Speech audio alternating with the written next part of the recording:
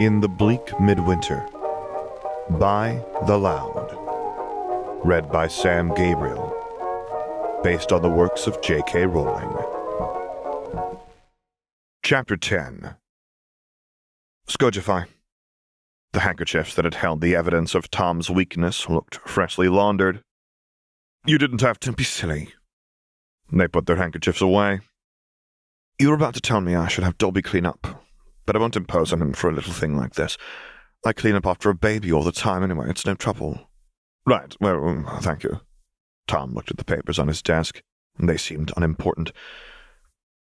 Cecilia left? Yes, she's amazing. I didn't even have to obliviate her. Some muggles are very good at rationalizing away any evidence of magic.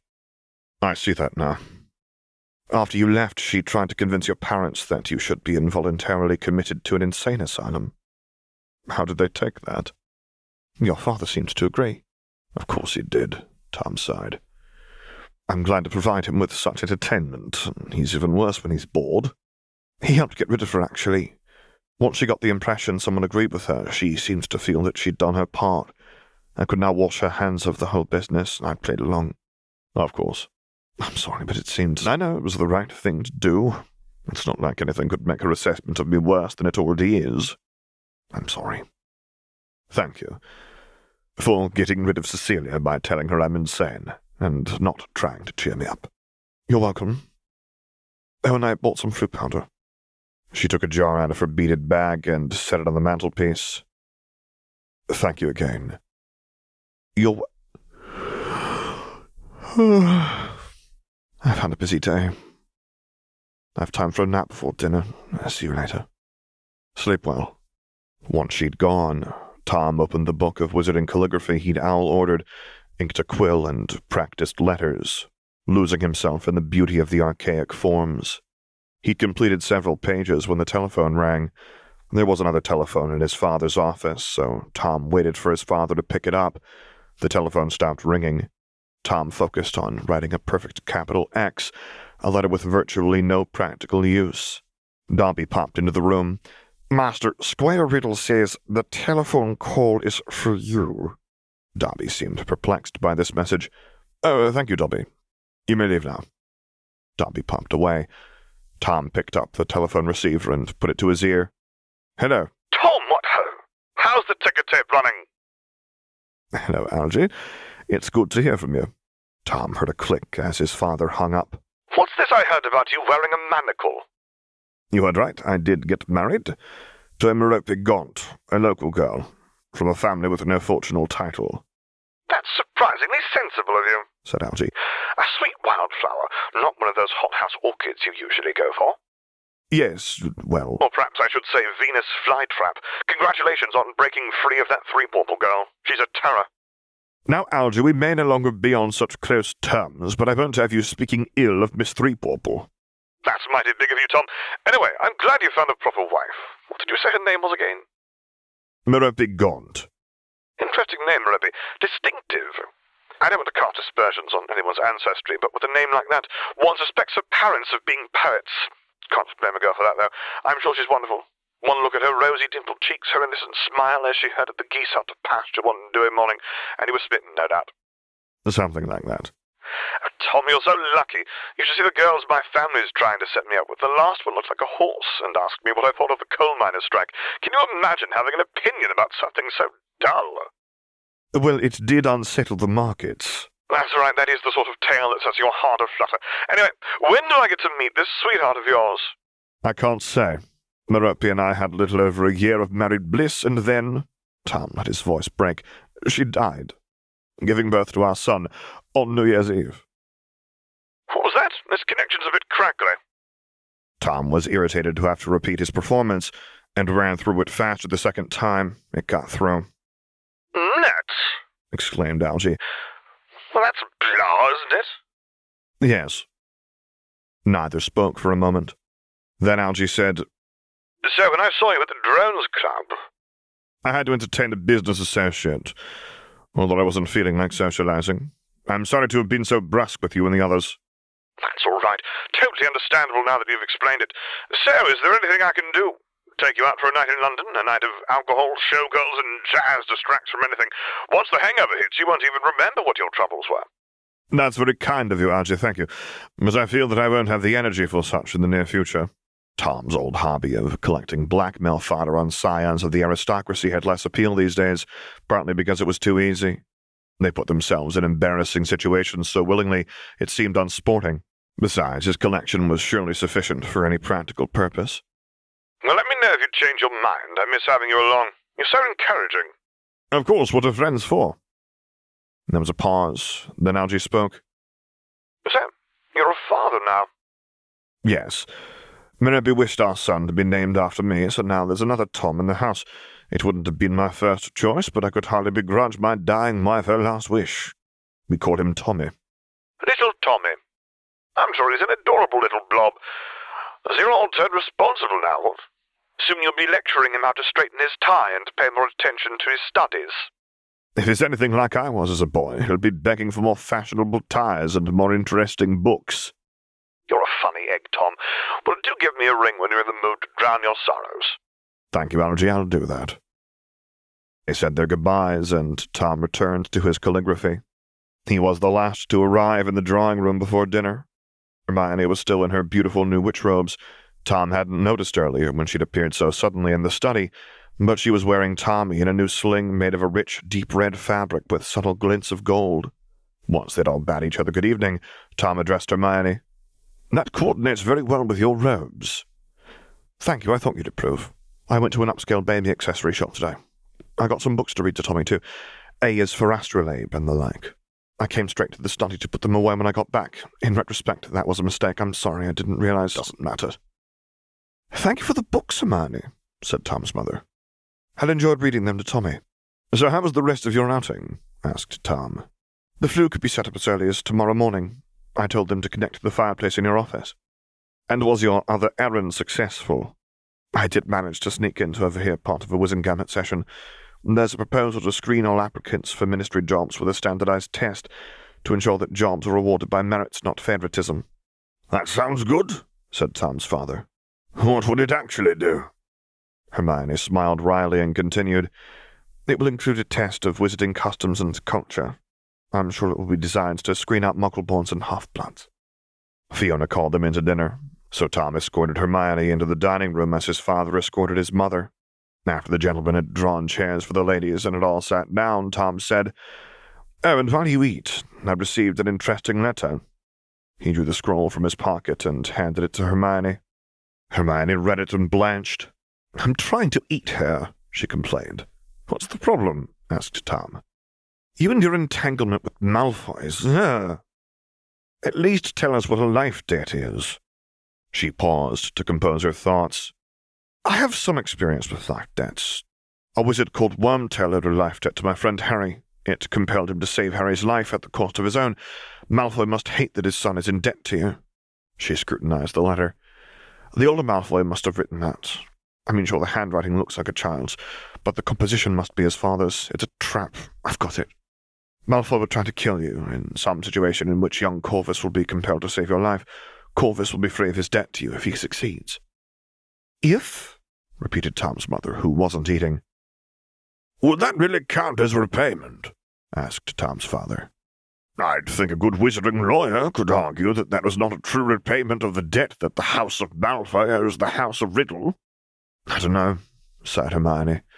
This is an obscure field of magic even for me. She brightened. I'll do some research tomorrow. Thank you, said Tom. Hermione said to Tom's father, Squire Riddle, I'll deliver the second dose of Wolfsbane potion to Ignis after dinner. Do you really need to accompany me? I know it made sense before we knew he lived with his parents, but if it was proper for Cecilia to come here accompanied by no one but a chauffeur, I don't see why. It's true that Mrs. McKinnon gave her chaperoning duty the attention it deserved yesterday, so if she does the same job today, my presence would be redundant, Tom's father admitted. It doesn't matter, as I already decided not to accompany you to the McKinnons this evening. Hermione blinked at him. Mary will chaperone you instead, he explained. Hermione turned to Tom's mother. Oh, well, I guess that's all right, but Tommy... I'll look after Tommy, realized Tom. There's no reason for him to suffer through 2 apparitions for such a brief visit. Thus Tom wound up with Tommy on his lap, reading a new children's book Hermione had bought for him. A is for astrolabe. The moving picture showed a mechanical marvel, with interlocking brass rings turning to point to colorful planets that moved against a black backdrop twinkling with silver stars. Hermione chose well. I'm really appreciating this book's printing quality. B is for broom. Look at all these children flying around on brooms. Don't look at me, look at the book. Well, I'm sure it doesn't matter at this age. There'll be time enough for you to enjoy books and brooms, too. Would you like me to buy you a broom? I will, when you're ready for one. I had a hobby horse when I was a boy. That's somewhat broom-like. It may still be in the attic. You're welcome to play with that as well, once you can walk and such. I'll tell you here and now that I draw the line at buying you an actual pony, so don't get any ideas. There used to be some practicality to familiarizing children with horses, but there's no real need now, as they're becoming obsolete as a mode of transportation. Trains, bicycles, and cars of the future. Horses these days are used by either country folk who can't afford cars, or old aristocrats who still engage in fox hunts. To maintain a stable of horses with all the attendant expenses seems unnecessarily extravagant when the horses are used for nothing but pleasure riding. Now there are grout that cantering along on a beautiful day, with Cecilia on her family's horses, Cecilia showing off her skill by galloping ahead of him, laughing, challenging him to a race, the sun gleaming on her golden hair. Tommy let out a long wail. Tom started. He'd never heard Tommy make anything like this noise. Hush, hush, Tommy, it's all right. Hermione will be back soon. But Tommy kept wailing. Tom got up to carry Tommy around the room. Babies liked motion, didn't they? Let's look at the moon. Isn't it pretty? It's getting close to full. Tom took Tommy to the window, which shattered under Tommy's gaze. The cold wind blew shards of glass and ice into the room. Tom was out of his league. Dobby! Pop. Yes, master. Oh, the window. Tommy can fix. Never mind the window. Do something about Tommy. He's crying. Dobby obediently reached for Tommy. The fur sprouting out of one of his huge ears burst into flame. Burning elf ear hair smelled even worse than burning human hair, so the cold wind wasn't a completely bad thing. Tommy extinguished the flame with a quick gesture of one gray hand and reached for the baby again. The hair sprouting from his other ear burst into flame. He quickly extinguished that too, and reached again for Tommy. You don't seem to be calming him down, observed Tom, having to speak loudly to be heard over Tommy's wails. Dobby will try, master, and Dobby is tough, better able to withstand accidental magic than a human. Dobby can outlast a tantruming child. But what would it take to calm him down? Sometimes babies just cry, master. Sometimes it just takes patience. Stay here, said Tom, but I'll hold him. Tommy, I'm sorry I stopped reading. That's what set you off, isn't it? He sat down and picked up the book again. Look, I'll turn the page. C is for centaur. Let's get away from the horse theme, shall we? D is for dragon. Look, Tommy, a dragon. This printing is marvellous. Look at the puff of fire. Maybe that's too inspiring. E is for erumpent. What's an erumpent? Looks a bit like a rhinoceros. Someday I'll take you to the zoo. We'll see a rhinoceros, lions, and elephant. Would you like that? He suddenly remembered Ignis's story about shattering a cage. Perhaps he shouldn't make promises like that. Enough with the book. You weren't looking at it anyway. Would you like to hear a song? My mother used to sing this one to me. Lavender's blue, dilly dilly, lavender's green. As Tom sang, drawing on the memory of his mother singing to him, Tommy's dark eyes bored into his, and he calmed. Tom was dimly aware of Dobby fixing the window.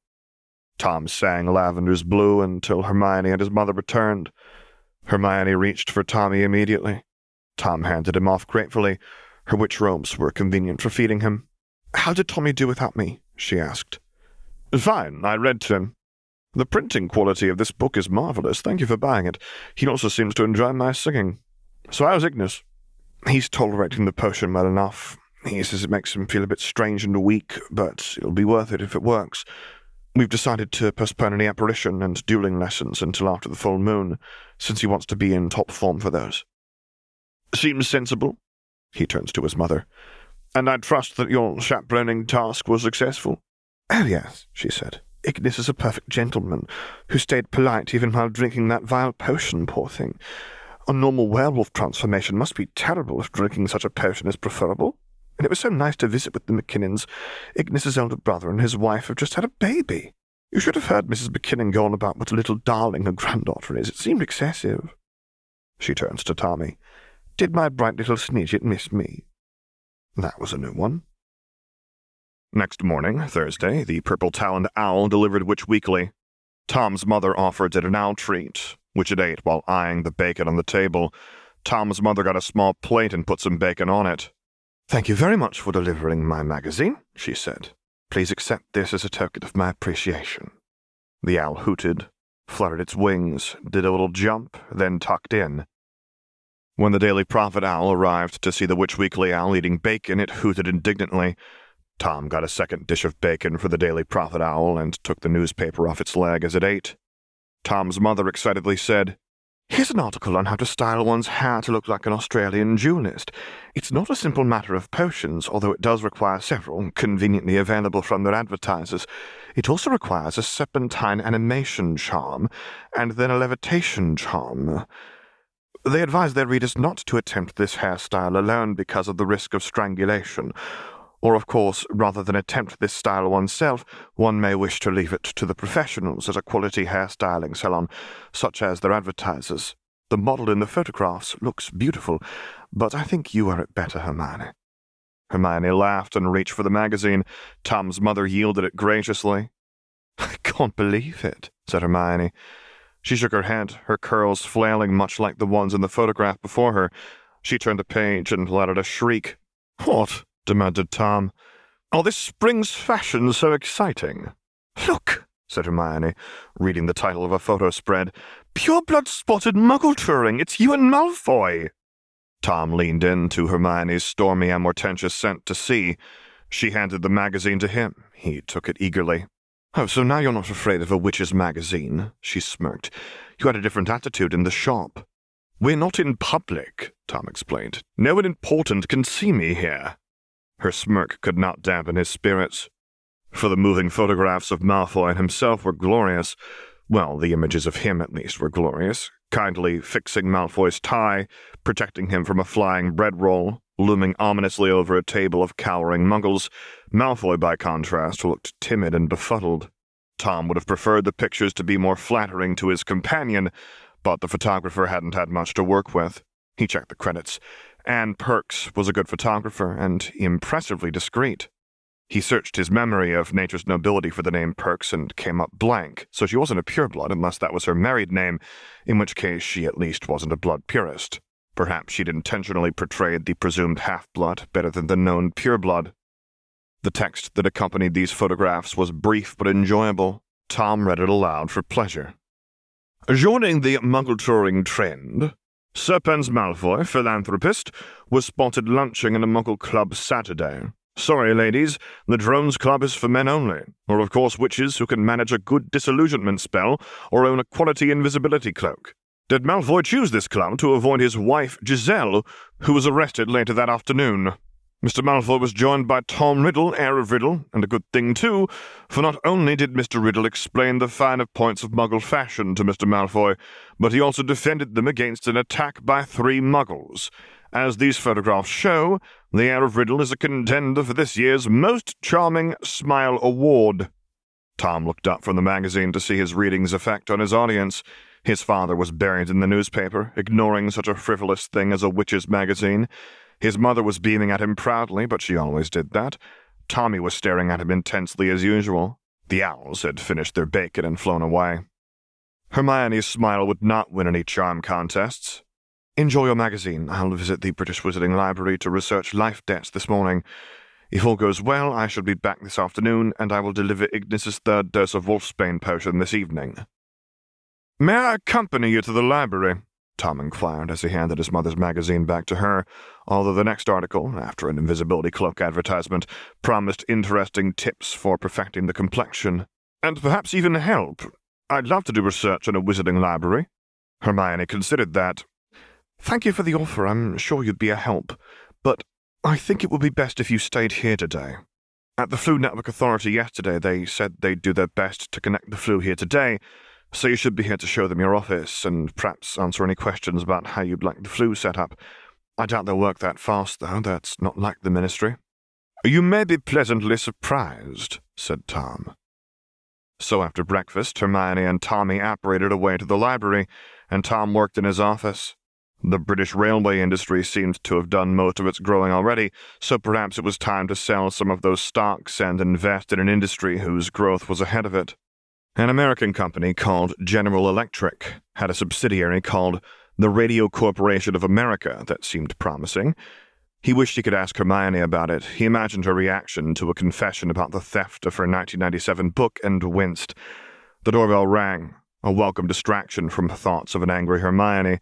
Tom waited for Fiona to answer it and tell him if it was someone important. She arrived at his office in a huff. "Mr. Riddle, a workman says he's here about the fireplace, but—" "Oh, good, please show him to my office." "But, Mr. Riddle, he seems very—" "That's how I know he's legitimate. Send him up." Fiona stomped away and soon returned with a balding wizard in a particular uniform lightly dusted with ash. Neither he nor Fiona looked happy about the situation. "Leave us, Fiona," said Tom, so she left. "Owen Burbage at your service?" Tom searched his memory of nature's nobility for the name Burbage and came up blank. He shook the man's hand. "Tom Riddle, thank you for coming so promptly. Are you sure this is the right address? The Riddle House?" "Yes, we requested a flu connection yesterday. I didn't make the request in person. Is that a problem? I was busy, so I sent my friend Miss Granger to your office in my place." "That's fine, it's just, I'll get in real trouble if I connected a Muggle house by mistake." Malfoy's magnificent white owl swept through the seemingly closed window. "Perch there, please," commanded Tom, pointing to the back of his chair. The owl obeyed. "Excuse me," he said to the workman. Tom tossed a treat to the owl, which caught it in midair. Then Tom took the scroll off the owl's leg, unrolled it, and read the beautiful calligraphy. "Dear Mr. Riddle, thank you for Saturday's interesting lunch. I apologize for my abrupt departure, and also for my delayed apology. I'm sure you understand that I have little time for social niceties of late. Of course, understanding is not forgiveness. My heir, Corvus, wishes to meet his benefactors, the seer who discovered the information, and the wizard who conveyed it to me convincingly. The best location for such a meeting would be Malfoy Manor, as it is fortified with sufficient child-proofing spells to contain Corvus's youthful exuberance, and also, if I may say so, capable of providing suitable hospitality to guests of refinement and taste. Thus, I would like to invite you and Miss Granger to lunch and a casual afternoon's entertainment at my home this Saturday the 15th at noon. And if you would prefer a more public meeting place, I could treat both of you to lunch at La Truffe Emeraude, or a restaurant of your choice, at the same time and date. My son would not be able to attend. A third option, which I include at Corvus's insistence, would be lunch at Darren Dragon's. I feel that its chaotic atmosphere, while appealing to children, would not be conducive to serious conversation, but I am willing to make the attempt. Sincerely, your humble servant, Sir Pens Malfoy. Responding to this could take a while, and the owl had gulped the treat down already and was glaring at him meaningfully. "Dobby!" "Pop." "Yes, master." "Fetch some meat for the owls." "Pop, pop." Dobby was back with 2 dishes of meat. Tom addressed the white owl. "You'll get your reply soon. Enjoy this while you're waiting." The owl hooted at him, then started ripping its meat to shreds. Athena woke up and did the same to hers, after subjecting Malfoy's owl to a good stare. Tom finally was available to turn back to the workman, who was twisting his hat in his hands in an apologetic manner. "Sorry, sir. I just, I don't want to get in trouble about the statute." "I understand completely. My family takes similar precautions, as you noticed." "Would you like an anti-Muggle notice-me-not charm on this?" "No, that shouldn't be necessary. I rarely allow Muggles in my office. Set it up so that even a squib servant can use it." "Yes, sir. You realize that means a Muggle could use it by accident?" "Yes, they're easily obliviated if it comes to that." "Very good, sir." Owen got to work, first casting Extinguo to put out the fire currently blazing. Tom sat at his desk and mulled over Malfoy's letter as the room cooled. He didn't dare respond on Hermione's behalf without consulting her, but neither did he dare ask Malfoy's owl to await her return from the library.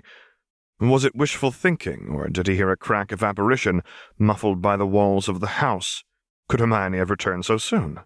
Dobby, stay here to assist this workman as necessary. I need to check on something before replying to this. Yes, master. Malfoy's owl seemed content to stay with its dish of meat and didn't follow Tom from the room.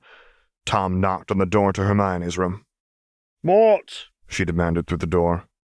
May I please come in? All right. She opened the door. She was wearing her beautiful witch robes, Tommy in her new sling, and an irritated expression. The air crackled with a stormy sense of menace. I'm sorry to disturb you, said Tom, feeling that this might not be the best time to ask her anything. You're back earlier than I expected. Did you find what you sought? I can't get a library card without proof of residency, which I, as an Australian, don't have. Oh, I'm sure we can solve that later. He showed her the scroll. I have more interesting reading material for you now. Malfoy is offering us lunch. She read it in horror. The gall of that man! How can he expect you to trust him after last time? Are you even going to write back to say no, or just send his owl back with no reply? I'll convey your regrets if that's your answer, but I'm inclined to say yes. She stared at him with her bright brown eyes. Tommy in his slings stared with his blue-black ones. What? Why? He could be very useful. If the Daily Prophet continues to acknowledge Tommy as the heir of Slytherin, Wizarding Society will grant him the respect a son of mine deserves. If the Prophet labels Tommy a mere half-blood pretender, he's ruined. I must stay on Malfoy's good side for Tommy's sake. Do you have any advice on wording my reply to make it clear that I harbour no grudge over our last meeting? And should I mention the life debt? She threw the letter back at him. I advise you to learn from your mistakes, hold a grudge, and never trust a Malfoy again. Tommy doesn't need fame and titles, he just needs a peaceful childhood. Tom caught the letter and tried to smooth the wrinkles out of it. That's not very helpful. If you don't want my advice, don't ask for it. Thank you. That's advice I'll take. Tom returned to his office, nodded to the workman, Dobby, and the carnivorous owls, and sat at his desk to think. Considering Hermione's idea about Mr. Malfoy endangering Tom's life to set up a situation in which Corvus would hopefully rescue him, allowing Corvus to join them at this meeting would be unwise. That ruled out the first and third options, leaving only the second. That made the decision simple. Tom didn't write a draft with a fountain pen, but wrote straight onto quality parchment with a quill. It was distracting that his office smelled a trifle like an abattoir, but it was better than being assaulted by Malfoy's owl. Dear Mr. Malfoy, thank you very much for the invitation. Lunches with you are always interesting, so I would be delighted to meet you for another, this time at La Truffe Emeraude. Miss Granger, regrettably, will not be joining us. Sincerely, your humble servant, Tom Riddle. He tied the scroll to the leg of Malfoy's owl. Please deliver that to Sir Pens Malfoy. It flew through the closed window. The workman had ceased his work, and stood silently through this. The fireplace looked larger. How's the flu connection coming along? Tom asked. It's done, sir, he replied. I didn't want to interrupt you. Thank you. You said you wanted even a squib servant to be able to operate it, so it can be opened and closed with this in every ear. No one required. 3 positions, open to all, open only to flu calls, and closed to both calls and travel. Tom nodded. Well done, thank you. And how many remote switches would you like? What? How many do you recommend? 1 for each user in the household would be practical, sir. But they're 4 galleons each, so I'll take 5. Very good, sir. Owen took 5 switches, like miniature versions of the lever by the fireplace, out of his toolbox and waved his stout oak wand over them. Then he tested them all. Flipping 1 switch flipped them all, as well as the lever. Owen set the lever to the fully open position. I'll just test it. He ignited the fire with a flick of his wand, then took a pinch of flu powder from the jar Hermione had provided. When he threw it into the fire, the flames turned from orange to green. Flu Network Authority, he said, then stuck his head into the flames. Testing new flu connection, the Riddle House. Right, I'll come through then. He pulled his head out as the flames turned back to orange. Then he took a larger pinch of flue powder, threw it in, and said, "Flue Network Authority," again as he climbed into the green flames. Vanishing completely, the flames turned back to orange. Just as Tom was wondering if that was it, the flames turned green again, and out Owen stepped, dusting a bit of ash from his uniform. "It works," he declared proudly. What would have happened to you if it hadn't?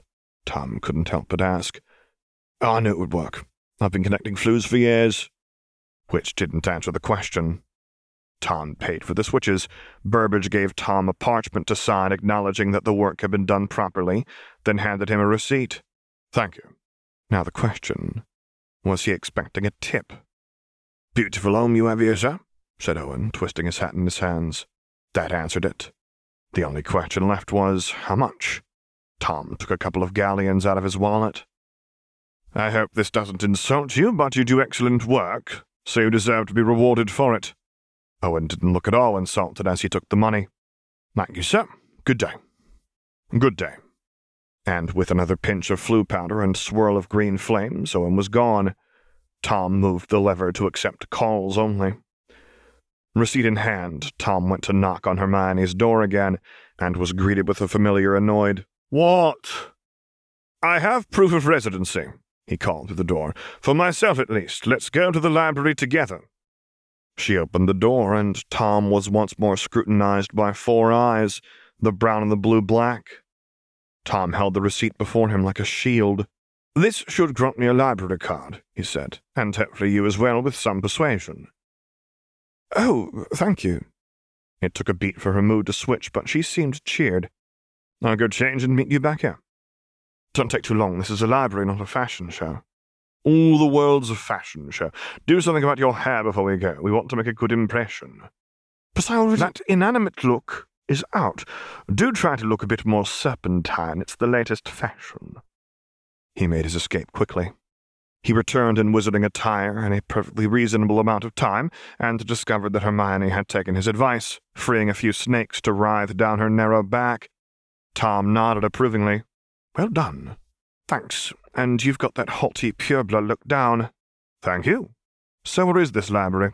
Oxford. It's been there since before the Statute of Secrecy. There are anti-muggle charms on the outside, so I'll operate us directly into the lobby. Could be Flue. I'm eager to try out our new connection. All right. And let's take Dobby with us to carry our books. But I don't need cooperation from the library's staff, don't you? Hermione grudgingly nodded. They went to Tom's office. Dobby was still there. Good job cleaning up, said Tom, for he detected no evidence of the owl's meals, nor any of the ash the workmen had tracked on the floor. Dobby's scrawny chest puffed with pride. Tom continued. Your next task is to accompany us to the British Wizarding Library. We'll travel by Flue. I got a remote switch for each of the humans in the house. I need to get you some clothes with pockets, Dobby, so you can carry one of these as well if you like. Pockets? Squealed Dobby. Oh, master, a mere house elf doesn't deserve... Let's discuss this later, interrupted Tom, so Dobby stopped talking. Tom handed one switch to Hermione, took another for himself, and flipped the switch to open the Flue. He locked the other switches in a drawer of his desk, as his parents and son didn't need them yet. He looked at his newly enlarged fireplace, then addressed Hermione. Any specific instructions? I saw how the workmen operated it. Speak clearly, she advised. Keep your elbows tucked in, and you might want to keep your eyes closed. And take care keeping your balance as you step out. It can be disorienting. I'll go first and catch you if necessary. I'd hate for that to be necessary. Dobby, could you stabilize my exit in some subtly magical way? Yes, master. Good, you go first. Then unless there's some ladies first tradition, what's proper? Hermione just blinked at him, so Tom turned to Dobby. The first to arrive might be walking into danger, said Dobby. So elves first, then wizards, then witches. The first to arrive can turn back to warn the others or defend them. Thank you, Dobby, said Tom, although Hermione didn't look grateful.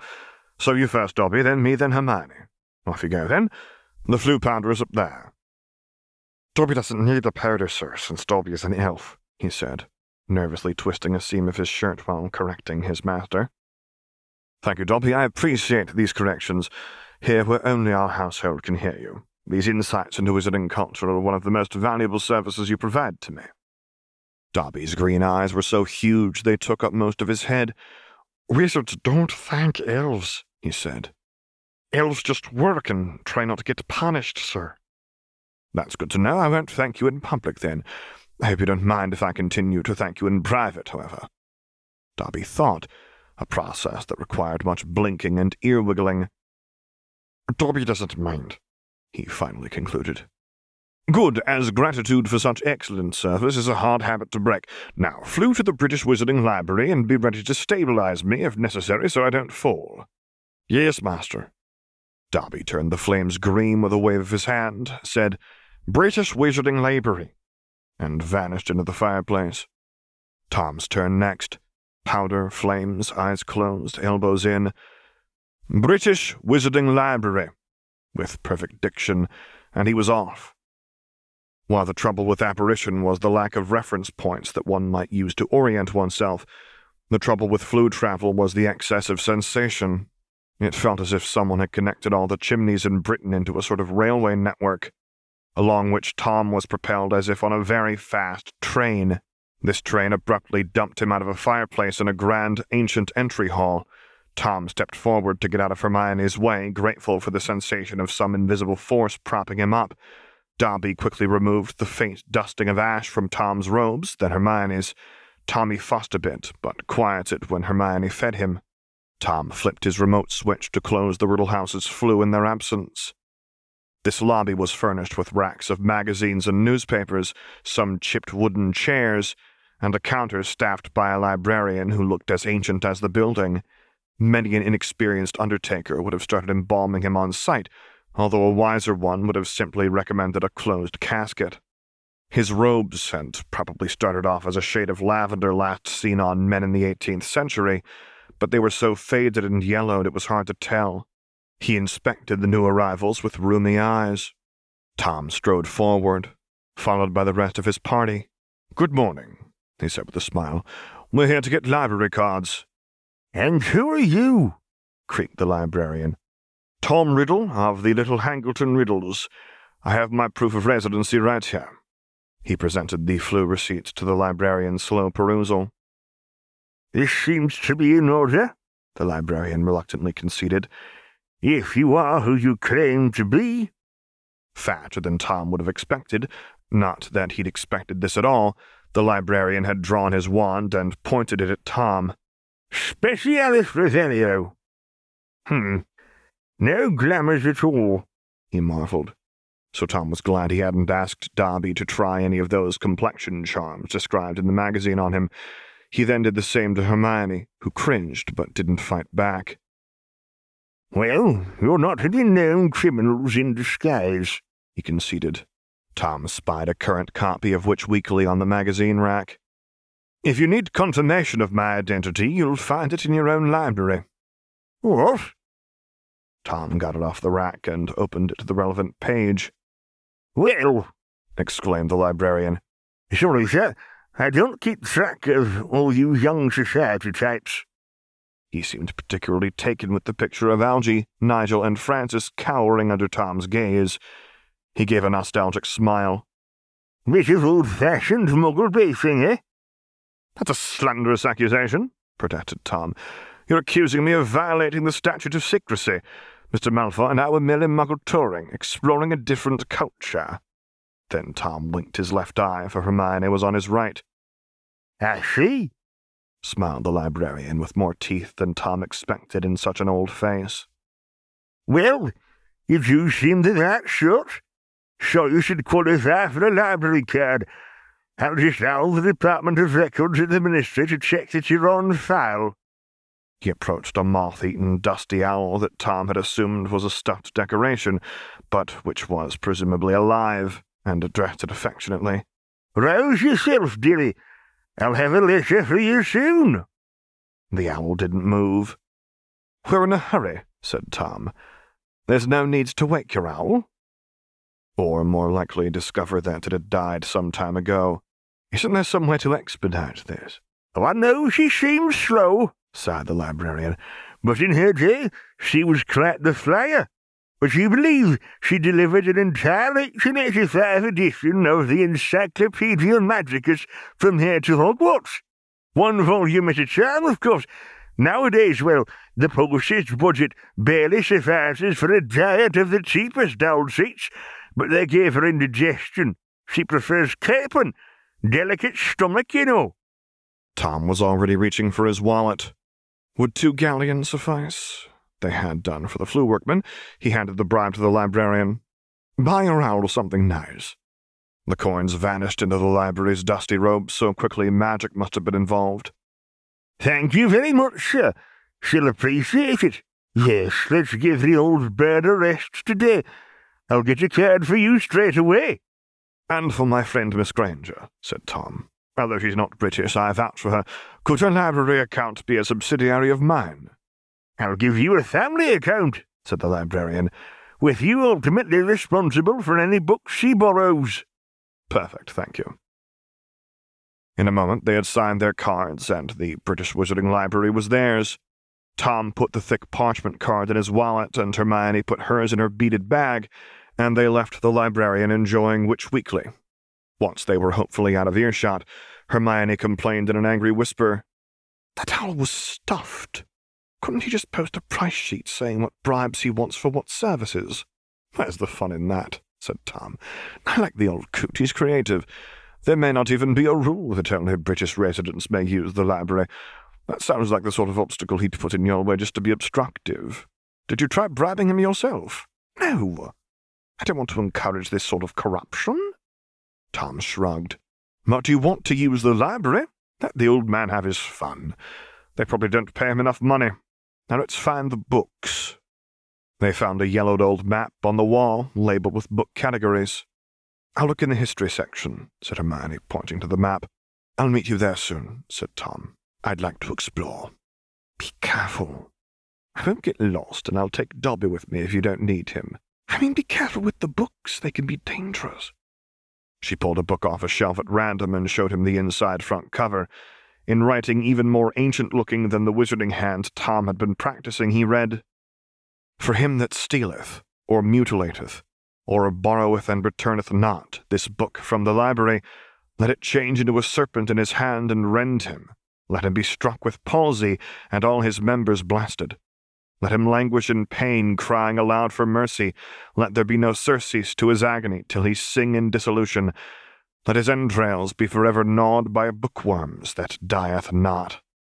"I see," said Tom. "Good.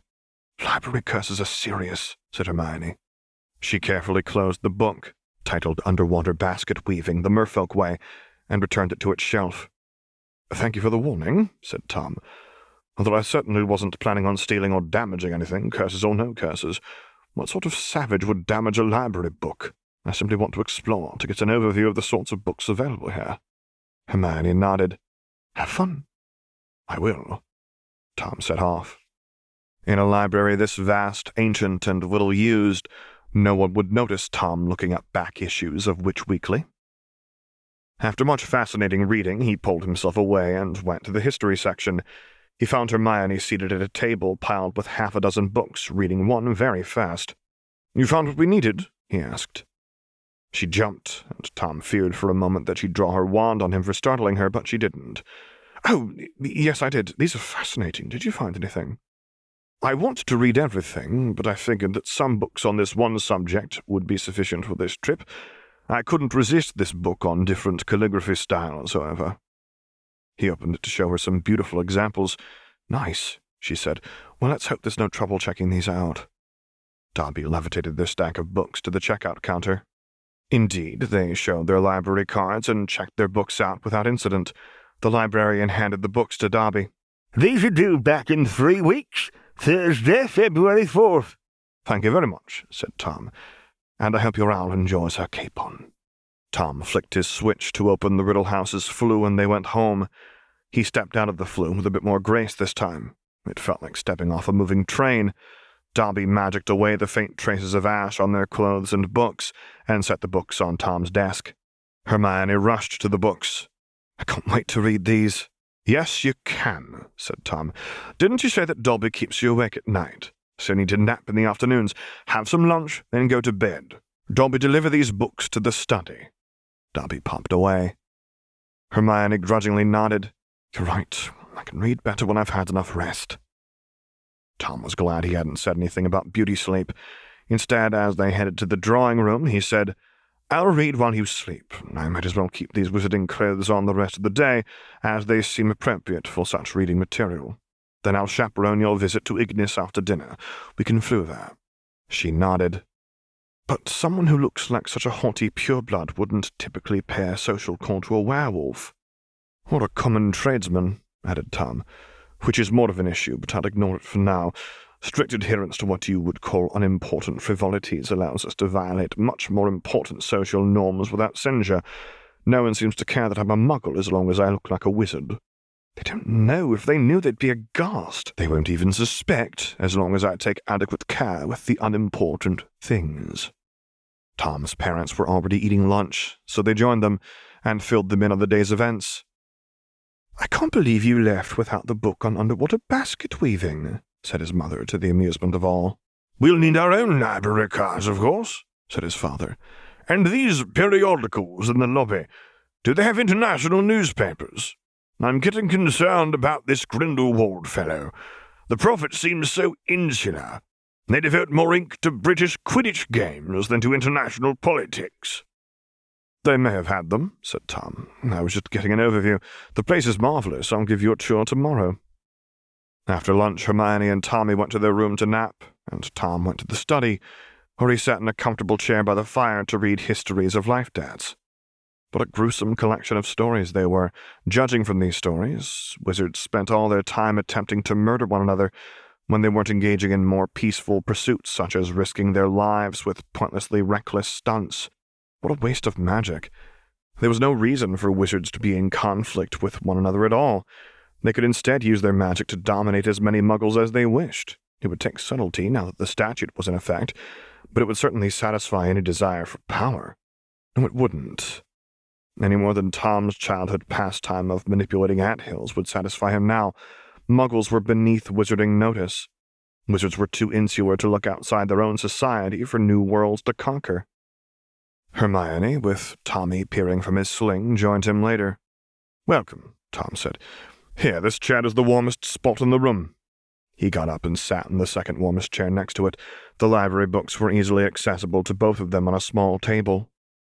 Hermione stared at him blankly for a moment before sitting down in the chair he'd offered. "Thank you," she said. "You're welcome. These histories are fascinating," he said. "It seems that life debts aren't always repaid in kind. The debtor often grants other boons to his creditor, such as giving him advantageous business deals, or rather more personal and intimate favors.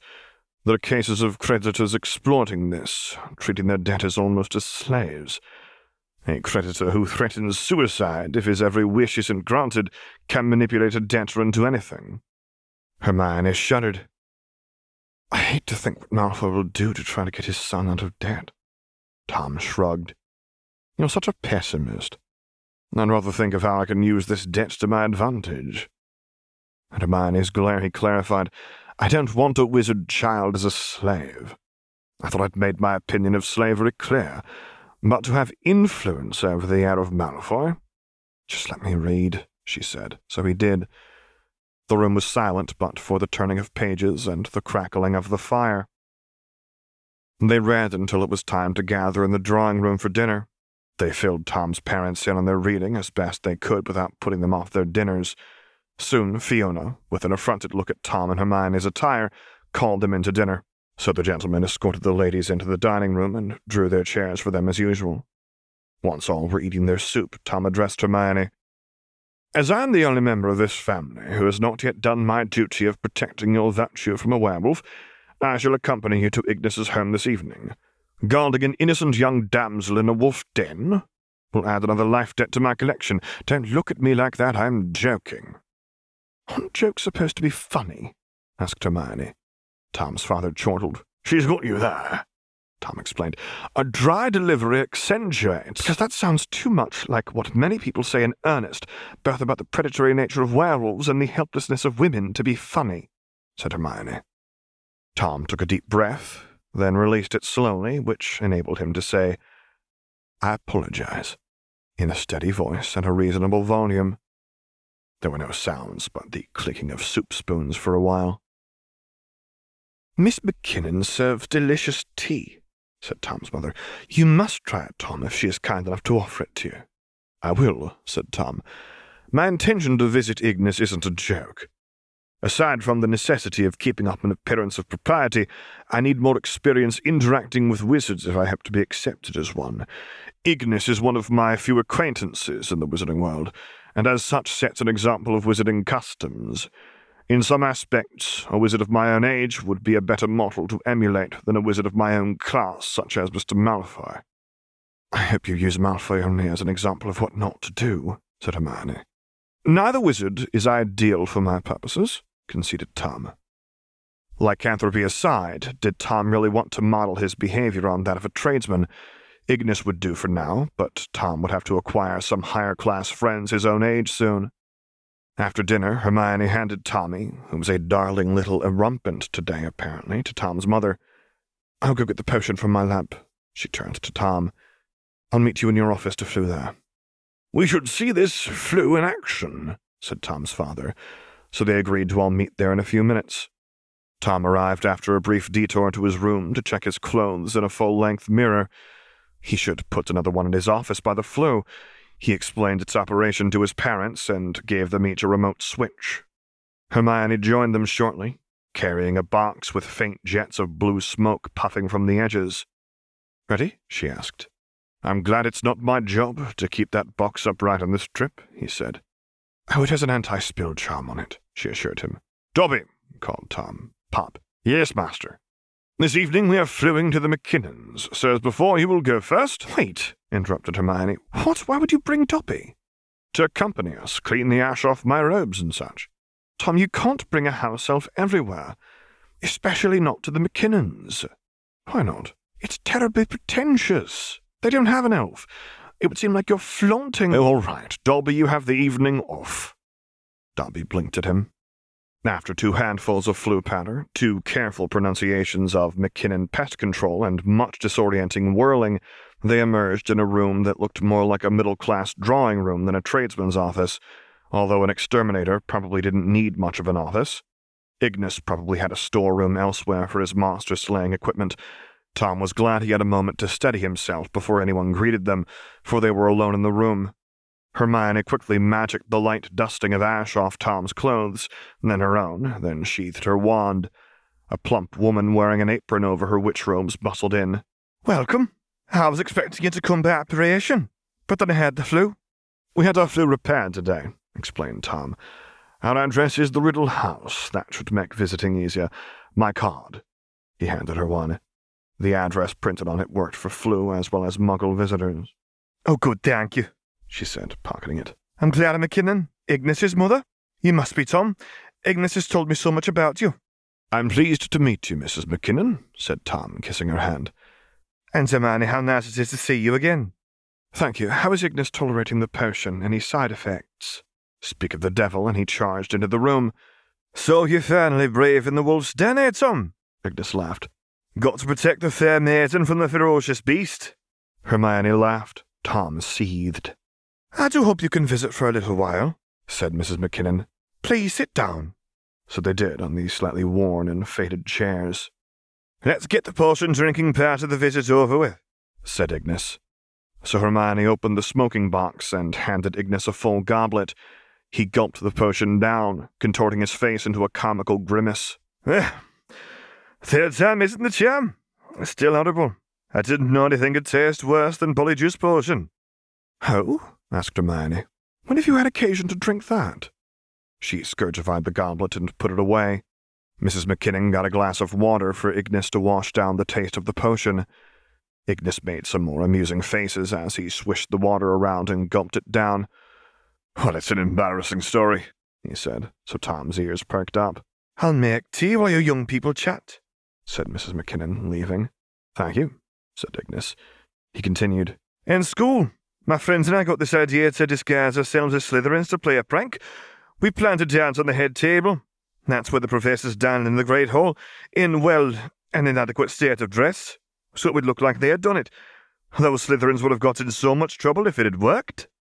"What went wrong?" asked Hermione.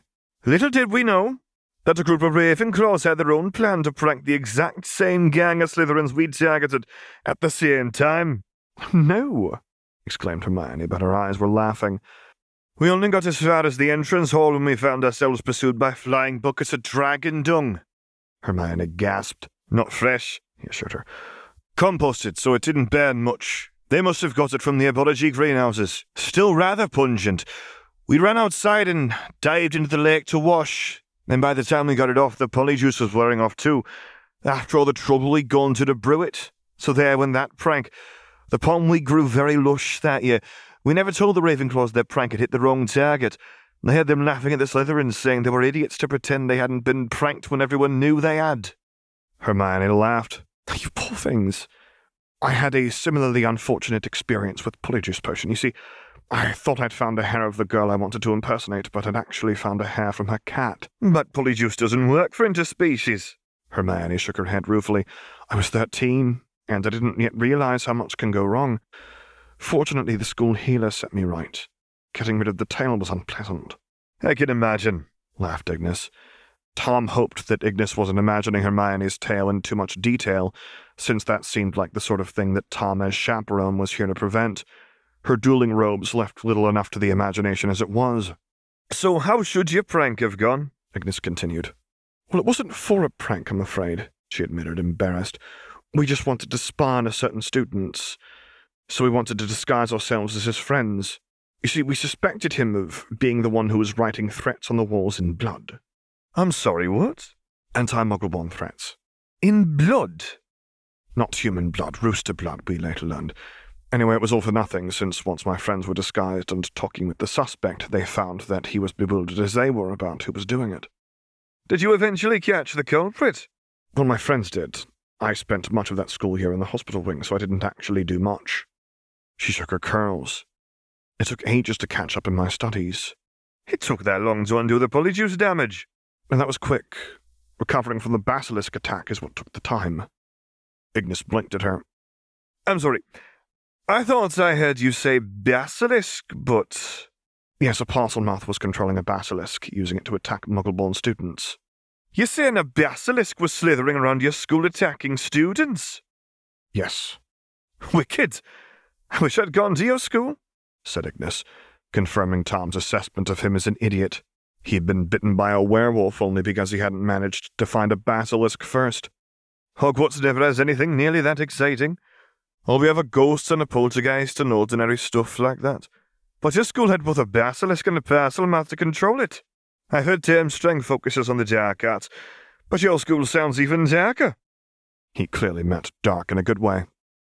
"Parselmouths aren't necessarily evil," objected Hermione, champion of werewolves and whatnot. "My friend Harry was a Parselmouth too, and he's the one who slew the basilisk." The Peverell descendant, Tom realized, the owner of the cloak. "There were 2 Parselmouths in your school that year?" "Yes." "I thought they were very rare." "They are."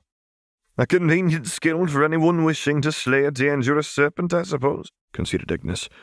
"I just told it to throw itself off a tower or something, eh?" "No, I don't know if that would have worked. When the other Parselmouth was controlling it, Harry reached into its mouth with a goblin-made sword to stab its brain." Ignis's wide turquoise eyes narrowed, and he sat back on his chair to look at Hermione with a different perspective.